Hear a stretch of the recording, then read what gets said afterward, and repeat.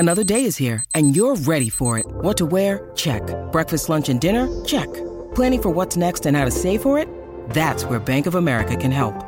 For your financial to-dos, Bank of America has experts ready to help get you closer to your goals. Get started at one of our local financial centers or 24/7 in our mobile banking app. Find a location near you at bankofamerica.com/talktous. What would you like the power to do? Mobile banking requires downloading the app and is only available for select devices. Message and data rates may apply. Bank of America N.A., member FDIC. Welcome to the New Books Network. This is the Capitalism and Freedom in the 21st Century podcast, where we talk about economics, markets, and public policy. I'm John Hartley, your host. Today, I'm joined by Larry Summers, who served as the 71st U.S. Secretary of the Treasury from 1999 to 2001 in the Clinton administration, and served as the director of the White House National Economic Council in the Obama administration from 2009 to 2011. Larry, when not serving in government positions in Washington, D.C., has spent his career as a professor of economics at Harvard University and served as the 27th president of Harvard from 2001 to 2006. As an academic, Larry has made many seminal contributions to the fields of macroeconomics, public economics, labor economics, and financial economics, and was awarded the John Bates Clark Medal in 1993.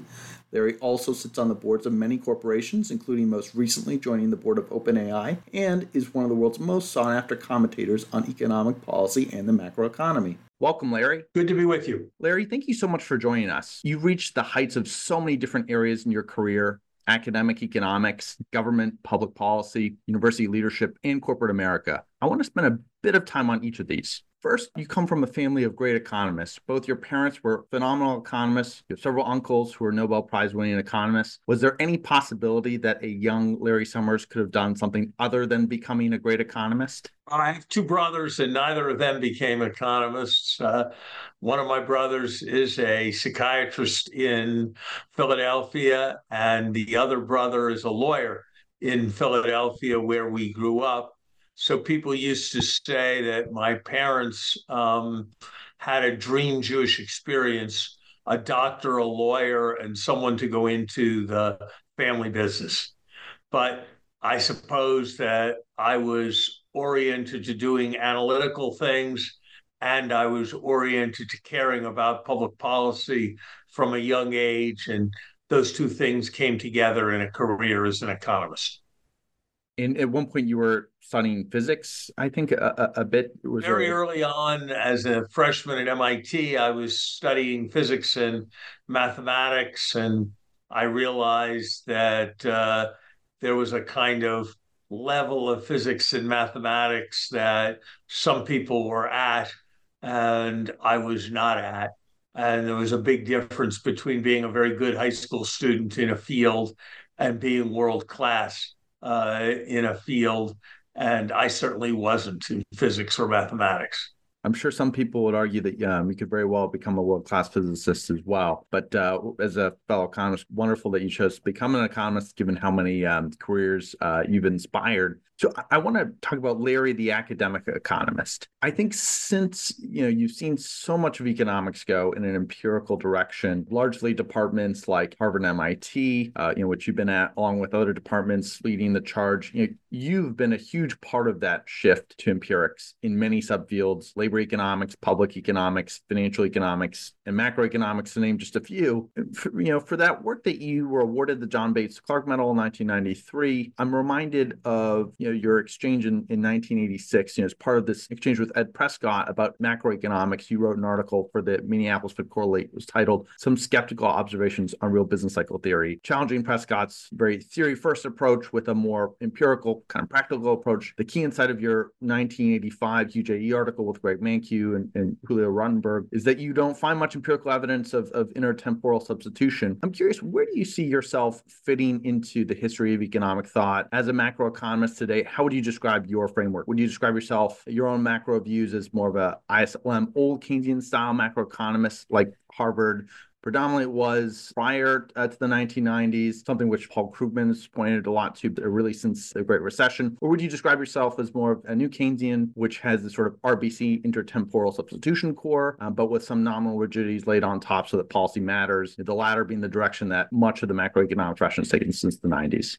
I would put myself very much in a Keynesian uh, tradition, by which I actually mean the tradition of the kind of thinking in which John Maynard Keynes was engaged. At a technical level, that means conceptualizing issues around full employment and the business cycle critically through the challenge of assuring that all savings is absorbed into investment at full employment, and recognizing the difficulties in that intermediation problem, particularly as mediated through financial markets, as a central source of business cycle fluctuations. That was what was behind the work I did on secular stagnation. That was what was behind the work I did earlier with Olivier Blanchard on hysteresis. That was behind what's been a continuing theme in my work, the sense that business cycle fluctuations are problematic, not just because they involve variation and the second moment of activity or employment, but they're problematic because economies fall short.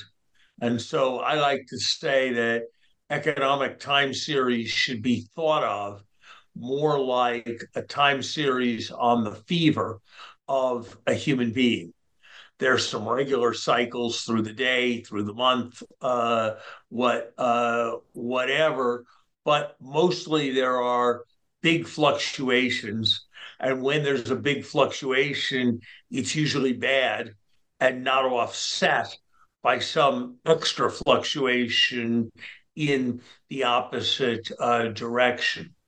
I also think of myself as a Keynesian in a broader way, believing in the connection between economic theory and public policy decision making, in believing in his public philosophy that the role of government is to make it possible for the market system to operate by addressing egregious inequality, by providing public goods, by responding to various kinds of market failures, including the difficulty that unfettered capitalism has in avoiding catastrophic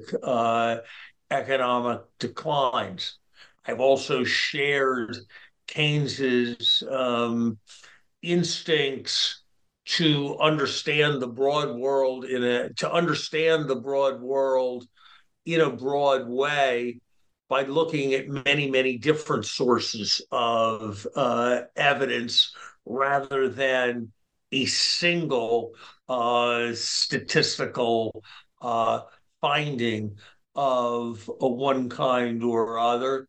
And as I argued in my paper on the scientific illusion, the purpose in many ways of empirical work, the purpose of analysis is to persuade, and seeing efforts as persuading in favor of a worldview or a way of understanding what is happening seems to me to be a better conceptualization of what a scholar in economics does than accepting or rejecting particular hypotheses. So in all of those ways, I've tried in a small way to be a descendant of Keynes, and I have always found the most inspiring passage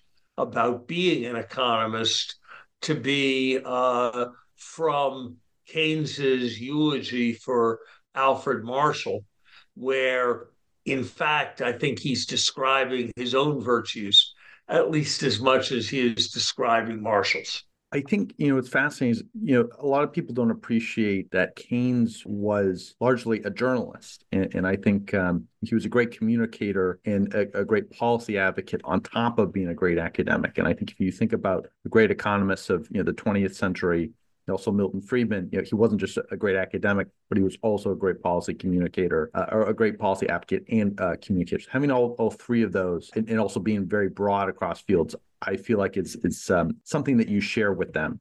I'm curious, in your mind, has academic macroeconomics become too mathy for policymakers? It's something Paul Romer talked a bit about. I mean, do you think that central bankers around the world are really paying attention to the intricacies of DSGE model mechanics, or rather, in your mind, are they going really by your own adage of sort of waiting for the whites of the eyes of inflation or another crisis and sort of being reactionary to events on something of a data-dependent basis with a fairly straightforward monetary policy reaction function, akin to almost like John, respectfully, John, I don't think it's quite the right question.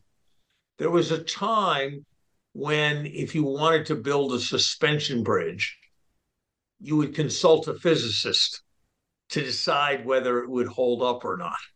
Over time, there came to be division of labor, and you consulted a structural engineer. And so I think in the same way, there has been a growing division of labor between economists who think about the conceptual foundations of our discipline and economists who are engaged in giving near-term advice.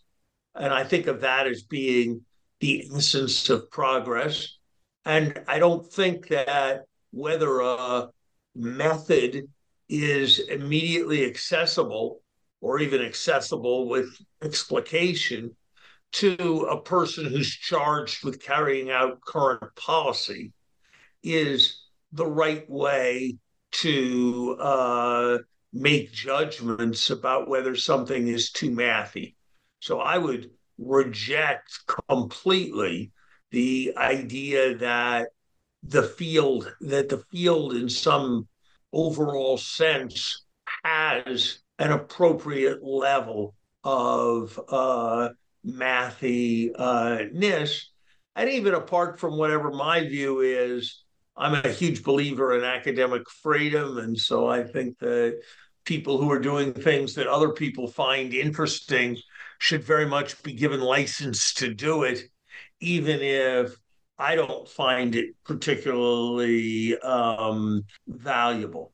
That said, I have to say that the extreme and extensive elaboration of the canonical new Keynesian model does not seem to me to have yielded important insights that have pushed policy forward in valuable ways.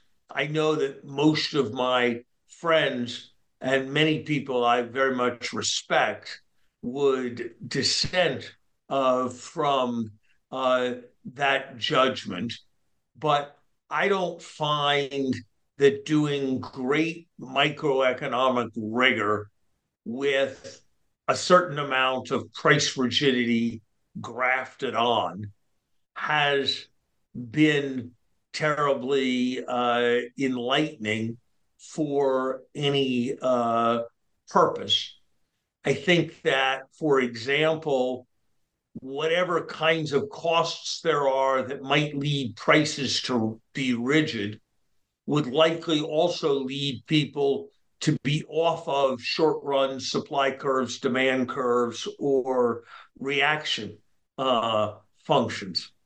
And so I don't find it, I find the idea that markets with price rigidity clear on the demand side, rather than, as we more traditionally assume in price theory, clear on the minimum side of the market, to be an odd one.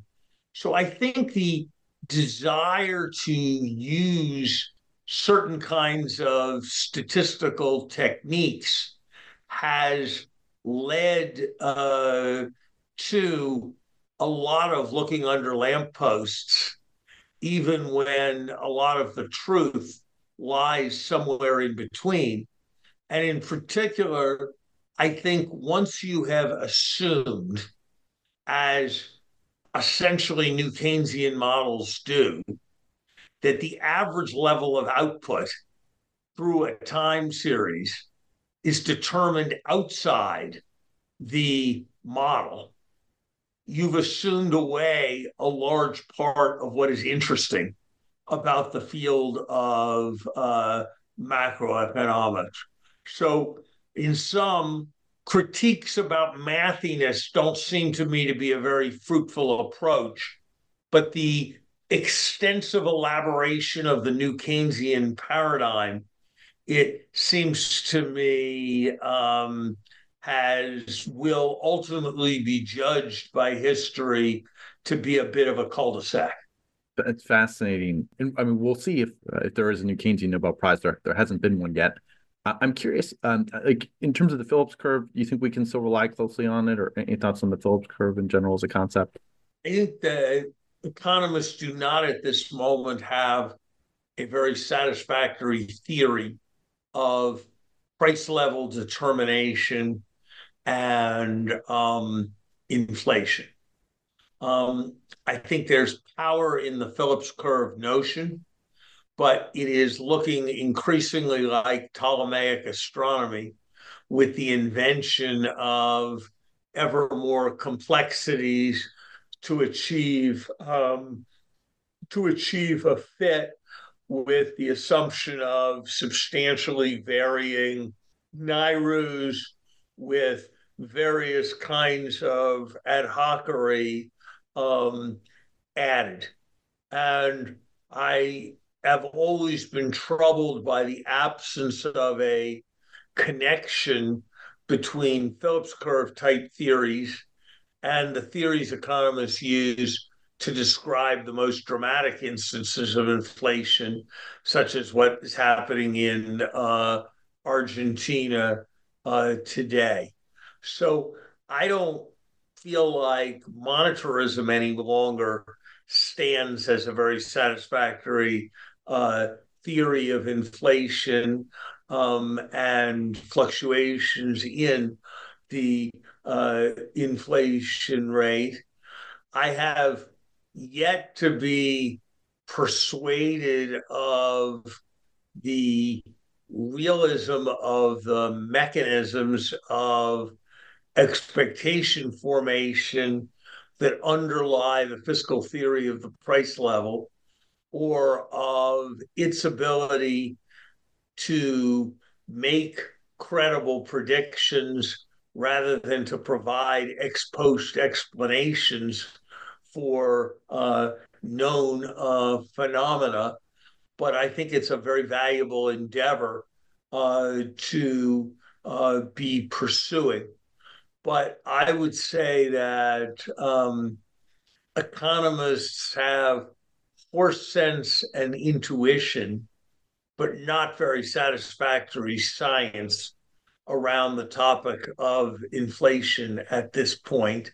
It gives me no pleasure to say that, but that is my assessment of the current state of the art. Great. So I want to pivot to Larry, the economic policy advisor. As Treasury Secretary in the late 90s, you were instrumental in creating the Treasury inflation protected securities, inflation linked securities market as an asset class. You helped lead the economic response to various international financial crises in the 1990s in the Clinton administration. And then you helped lead the Obama administration response to the Great Recession in the late 2000s. I'm curious, what policy accomplishments across your career are most meaningful to you, and what should the public learn or remember about them? And to the aspiring policy economists out there, what advice would you give them? Let me go in reverse order. My advice to people who want to be policy economists is you have to propose a course of action as Tim Geithner used to say, plan beats no plan. You have to be prepared to come to a judgment, not simply point up aspects of problems that need to be thought about. Too often, the vice of my fellow academics is when they're asked what to do, they say, be sure to consider X. And that only takes you so far, which isn't very far. I would urge that in making policy judgments, there is a need to take as holistic a view as possible. That goes back to what we were talking about regarding Keynes. One needs to recognize not just what a particular economic model says, but the complexities outside the model, the possibility of future uncertainties, the ways in which other actors will respond, the exigent political circumstances, the precedent being set, and much, much more.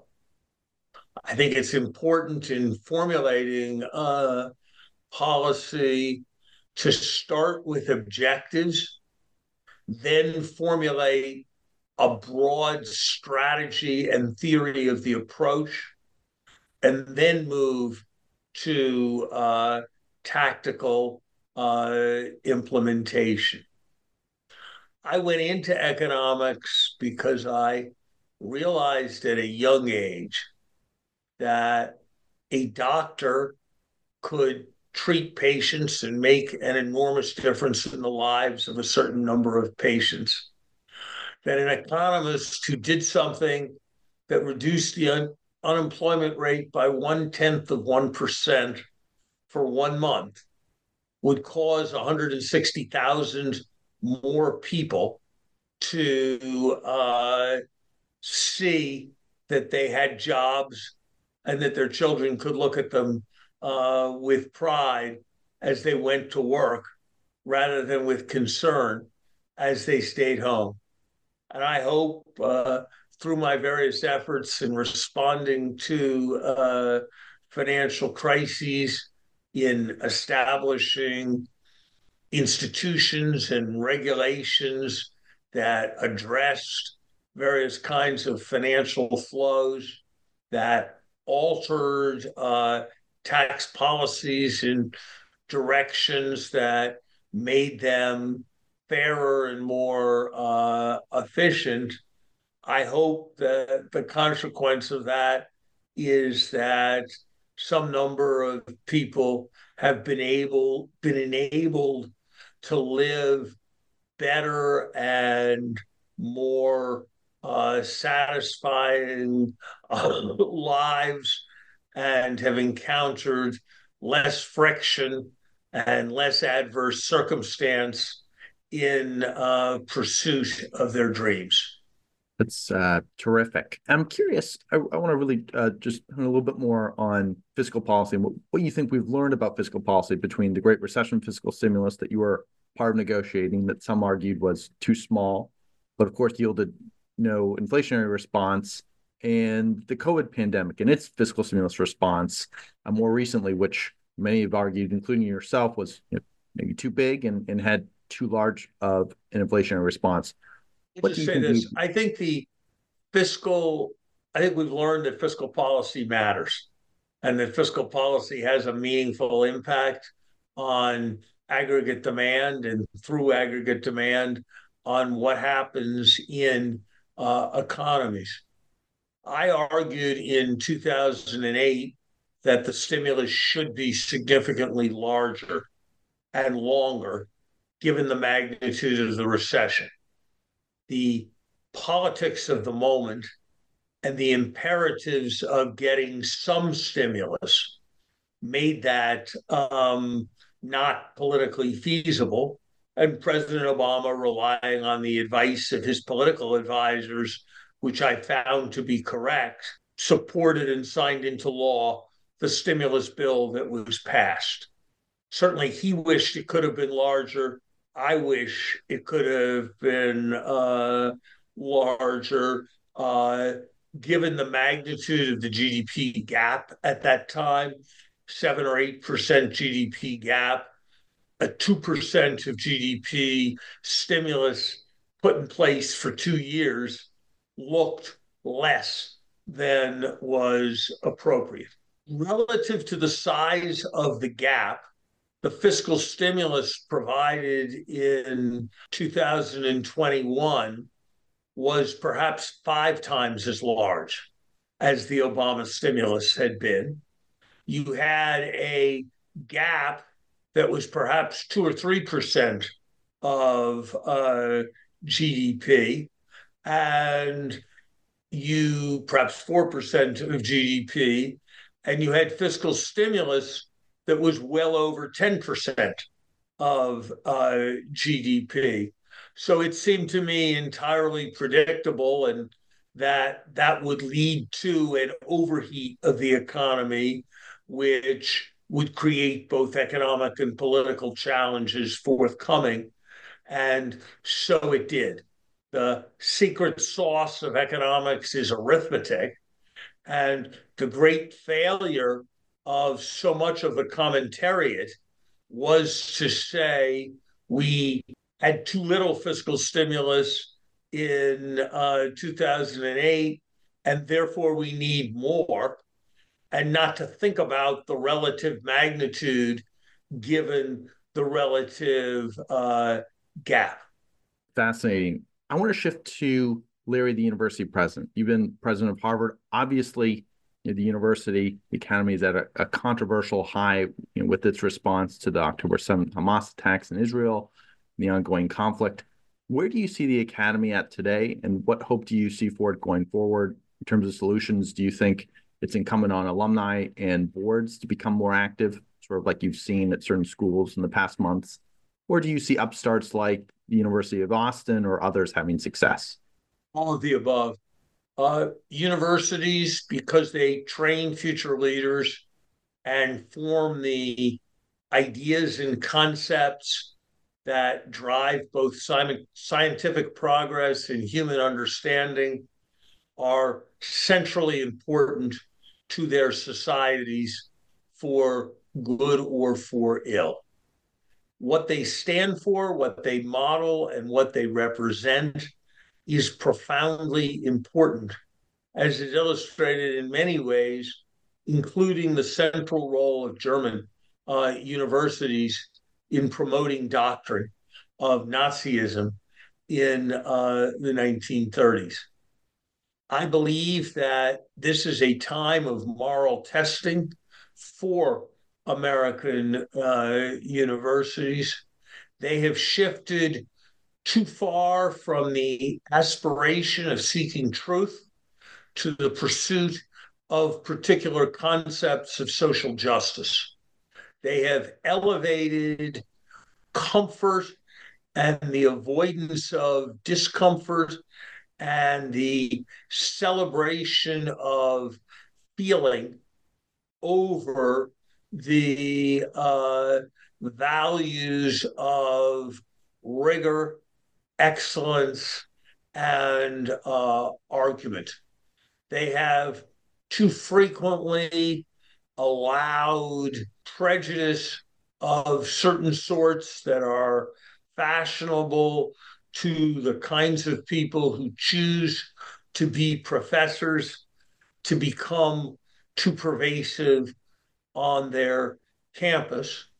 And I think it is appropriate that there be some substantial accountability to the outside world, and that the outside world seek to push back on universities.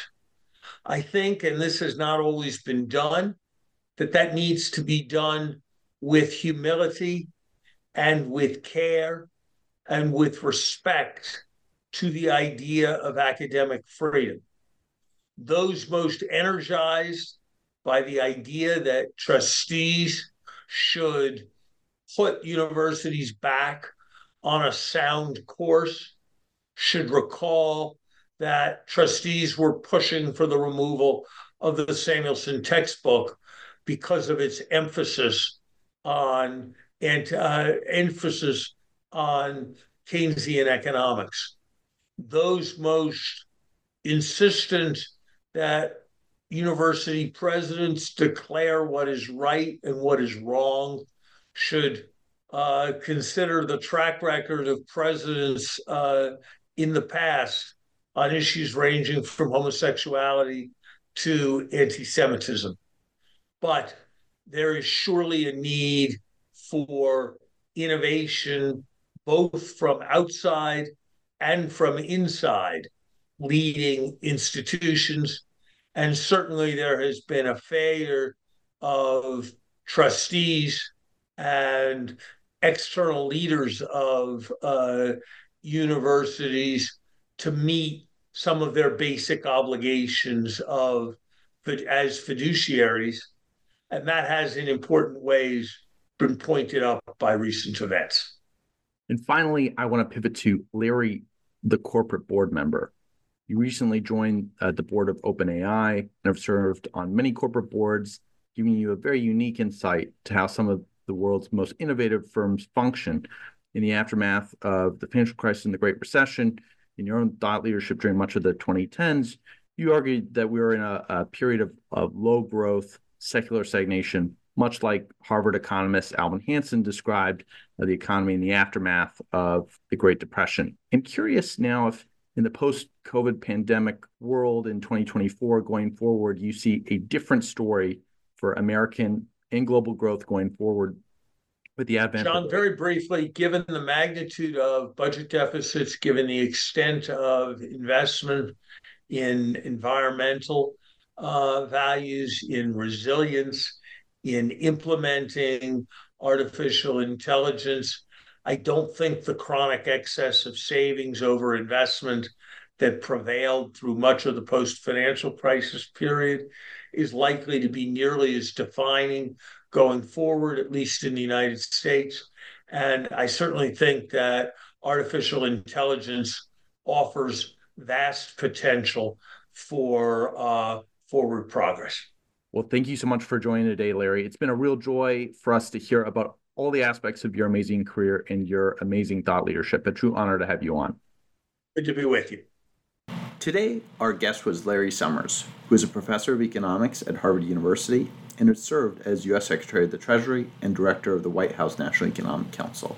He is also one of the leading voices of our time on issues surrounding economic policy and the macroeconomy. This is the Capitalism and Freedom in the 21st Century podcast, where we talk about economics, markets, and public policy. I'm John Hartley, your host. Thanks so much for joining us.